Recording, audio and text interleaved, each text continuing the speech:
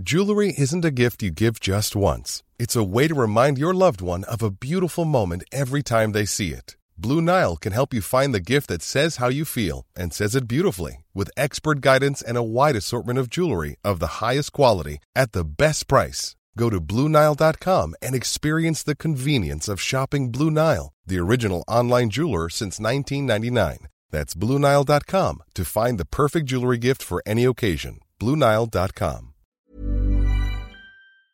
Hi, I'm Lawrence Dallaglio, host of the Evening Standard Rugby Podcast, brought to you in partnership with QBE Business Insurance. The show is available to listen to now and right up to the end of the season, when the winners of the Champions Cup will be crowned at Tottenham Hotspur Stadium, and the fight for the Premiership title will be decided at Twickenham. QBE is one of the world's leading insurers, and they will help your business build resilience through risk management and insurance solutions. Subscribe and download now wherever you get your podcasts. Thanks for listening. ES Audio. Do you chase the thrill of a scare?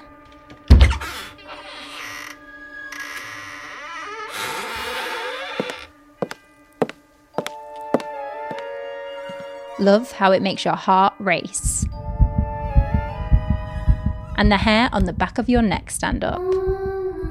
Well, you're not alone. Because horror movies do expertly trigger the brain, or sort of almost fool it into thinking it's observing a real threat, the brain then continues to send signals to the rest of the body to sort of prepare us for that threat, just like you would if it was a real threat. Your palms get sweaty, your heart starts to beat faster, pumping more blood to your limbs so that you can kind of escape. There's some evidence that your immune system actually upregulates a little bit in anticipation of an injury. That's Colton Scrivener, a behavioural scientist based in California. He's a research scientist at the Recreational Fear Lab at Aarhus University in Denmark, meaning he's a world-leading expert on horror and morbid curiosity. I've been a horror fan since I was a kid, and I think I was a bit more scared, obviously, when I was a kid of a lot of horror movies and scary games. At some point in my life, in graduate school, I started thinking about, well, it's a little weird that people scare themselves for fun. Why do they do that? And that sort of led me to where I'm at now, and studying that and trying to understand, why do people scare themselves for fun, and can they get some benefits from it?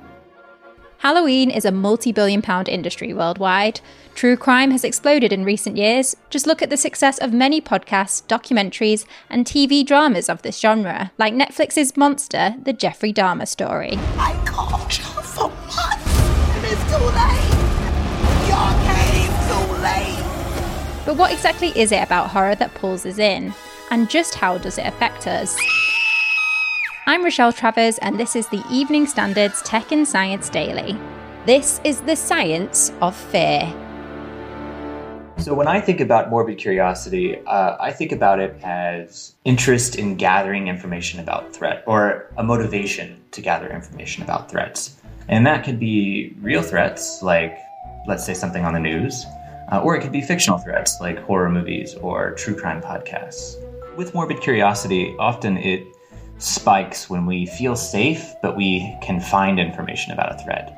And so with humans, we're often very morbidly curious because we create fictional situations where there are threats, but there's no consequence to interacting with it. So I don't want to go out into the real world and try to figure out who's a serial killer, but I might listen to a true crime podcast in order to learn about them, or watch a true crime documentary series about them, because I'm at home and very safe, but I'm still learning this really valuable information about potentially dangerous people. I think with horror movies, you might question, well, why would we be curious then about something that presumably doesn't exist? And I think the answer there is that these monsters, like vampires or zombies or other kinds of things, trigger the same parts of our brain that deal with dangerous people or dangerous predators, and they sort of almost fool us into paying attention because we believe it's an important threat to learn about. So we're curious about predators and dangerous disasters, and especially, I think, potentially dangerous people. And I think that's why true crime is such a popular genre. Horror films are currently having a resurgence. The genre is doing better at the box office the past 2 years than it ever has in history. Just look at The Terrifier 2. What, did you think he was going to hack me up into little pieces or something? Despite having no well-known actors featured and being extremely low budget, the movie about a deranged killer clown has become a surprise global box office sensation. Even with the many reports, it makes viewers vomit and faint when watching. But what does it say about someone if they watch things of this nature voluntarily and actually want to feel this way? One misconception that people have about horror fans is that they are unempathetic or uncompassionate. And I sort of get the intuition here, right? Like if someone is willing to watch a movie with so much violence and pain and suffering, then they must be a bit lower in, let's say, like empathy or compassion. However, if you actually do this research with horror fans, you find that they score just as high on measures of empathy, both behaviorally and sort of the psychometrics or surveys, that they score just as high on empathy and compassion as non-horror fans. And in fact, in some aspects, they score a bit higher. So horror fans are a bit better at perspective taking than non-horror fans. Let's go to the ads. Whilst you're here, why not give us a rate and follow?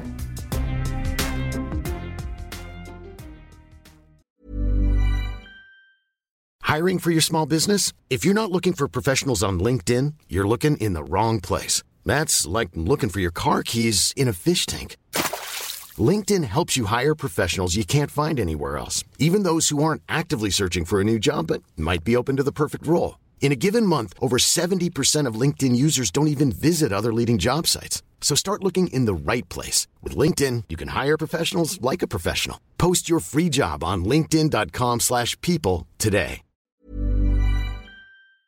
Hi, I'm Lawrence Dallaglio, host of the Evening Standard Rugby Podcast, brought to you in partnership with QBE Business Insurance. The show is available to listen to now and right up to the end of the season, when the winners of the Champions Cup will be crowned at Tottenham Hotspur Stadium, and the fight for the Premiership title will be decided at Twickenham. QBE is one of the world's leading insurers, and they will help your business build resilience through risk management and insurance solutions. Subscribe and download now wherever you get your podcasts. Thanks for listening. There are some recurring features of horror monsters. One of those recurring features is that horror monsters almost always use a weapon that is sharp. It emulates the tools and weapons that predators historically and prehistorically used to capture their prey. So predators, for mammals anyway, they almost always have sharp teeth and or sharp claws. And so what you find in horror movies is that whether it's Leatherface in Texas Chainsaw Massacre with a chainsaw, or Michael Myers with his knife, or Jason with the machete, or Victor Crowley with an axe, what you find is that all of these horror monsters have either sharp teeth and sharp claws themselves, like werewolves and Dracula, or they have tools or weapons that emulate sharp teeth and sharp claws, like knives or swords or other kinds of sharp weaponry. And so I would say that's one very recurring theme when it comes to horror, is that the monsters almost always emulate the weapons that predators have, which are sharp objects. As Colton's an expert, we had to know what movie he watches when he fancies appealing to his morbid curiosity. The Autopsy of Jane Doe. It really incorporates elements of the supernatural, but also some body disgust elements and also some dangerous people or violence into it. And there's also kind of this air of mystery throughout it. And so it does a really good job of tapping into each of those domains of morbid curiosity. Subject is in her mid to late 20s. Hair brown. Flood warning now. Eyes gray. I think zombie movies in general and zombie TV shows are really good at this, because zombies also tap into multiple dimensions of morbid curiosity. You know, they tap into the fear of infection because the zombie is spreading an infection. They tap into the fear of predators because the zombie is trying to literally eat you. So with all these gruesome themes and the physical effects they can have on us, is horror bad for us? The stereotype is that the horror genre probably does have a negative effect on your health. And of course, a lot of research that I've done and some of my colleagues have done have dispelled some of those misconceptions. You know, honestly, to my knowledge, there probably aren't a lot of negative health or mental health benefits to horror. I would say, one potential problem might be that if you watch something that's too scary, like maybe you're a little too young and you watch something that is, really too scary for you, it might kind of cause a little bit of lingering anxiety. It might cause you to have some nightmares, but those are really short-lived. To my knowledge, there don't seem to be any long-term consequences to, let's say, being a horror fan or being morbidly curious.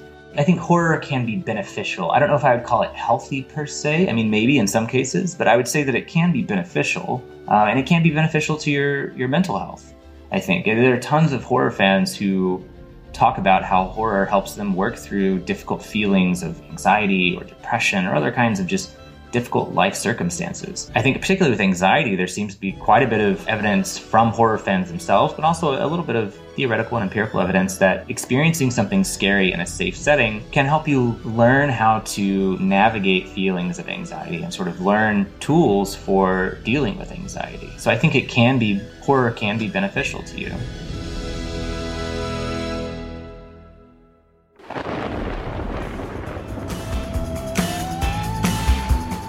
And that's it for this special episode of Tech and Science Daily. We'll be back tomorrow at 1 p.m. Happy Halloween.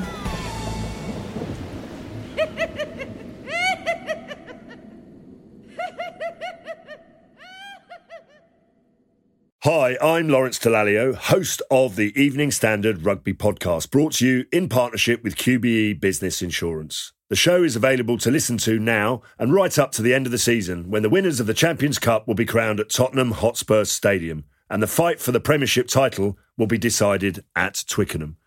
QBE is one of the world's leading insurers, and they will help your business build resilience through risk management and insurance solutions. Subscribe and download now wherever you get your podcasts. Thanks for listening. Planning for your next trip? Elevate your travel style with Quince. Quince has all the jet-setting essentials you'll want for your next getaway, like European linen, premium luggage options, buttery soft Italian leather bags, and so much more. And it's all priced at 50 to 80% less than similar brands. Plus, Quince only works with factories that use safe and ethical manufacturing practices. Pack your bags with high-quality essentials you'll be wearing for vacations to come with Quince. Go to quince.com/trip for free shipping and 365-day returns.